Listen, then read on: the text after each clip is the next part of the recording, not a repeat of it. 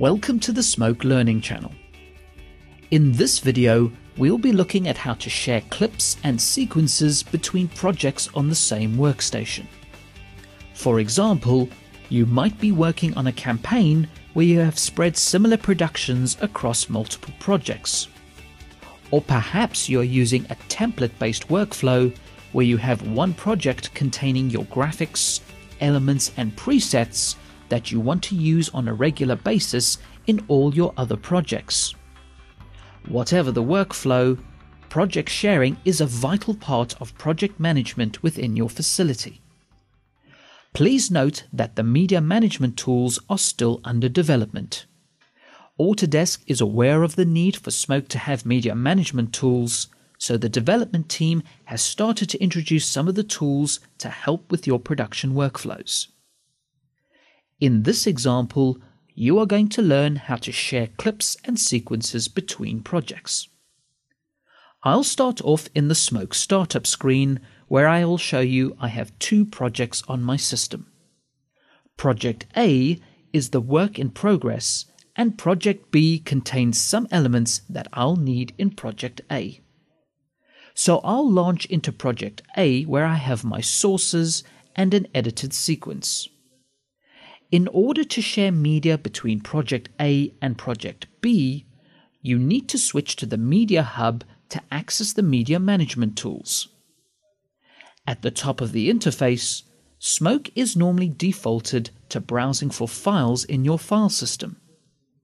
Switching to the Project option, the browser changes modes to enable Smoke to look at other projects.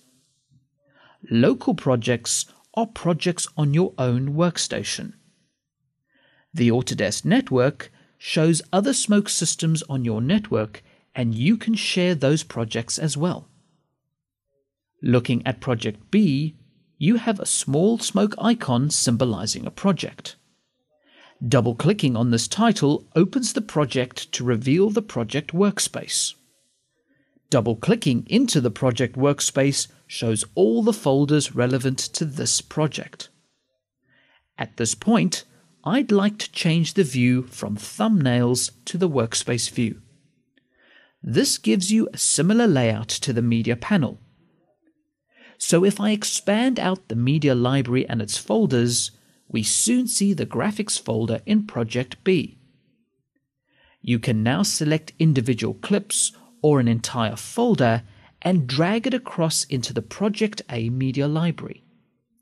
This creates an exact copy of the shared media and its folder structure. The clips and the folders will still exist in Project B, and if you wish to delete them, you would have to go into Project B and delete them from there.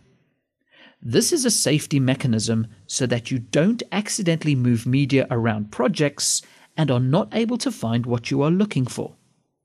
Similarly, if you want to keep a clip for another production or task, you can also drag a clip or clips from the current project's media library into the shared folders of Project B. So project sharing currently offers a bi-directional workflow. Once again, these tools are still in development, but please feel free to start using the workflows.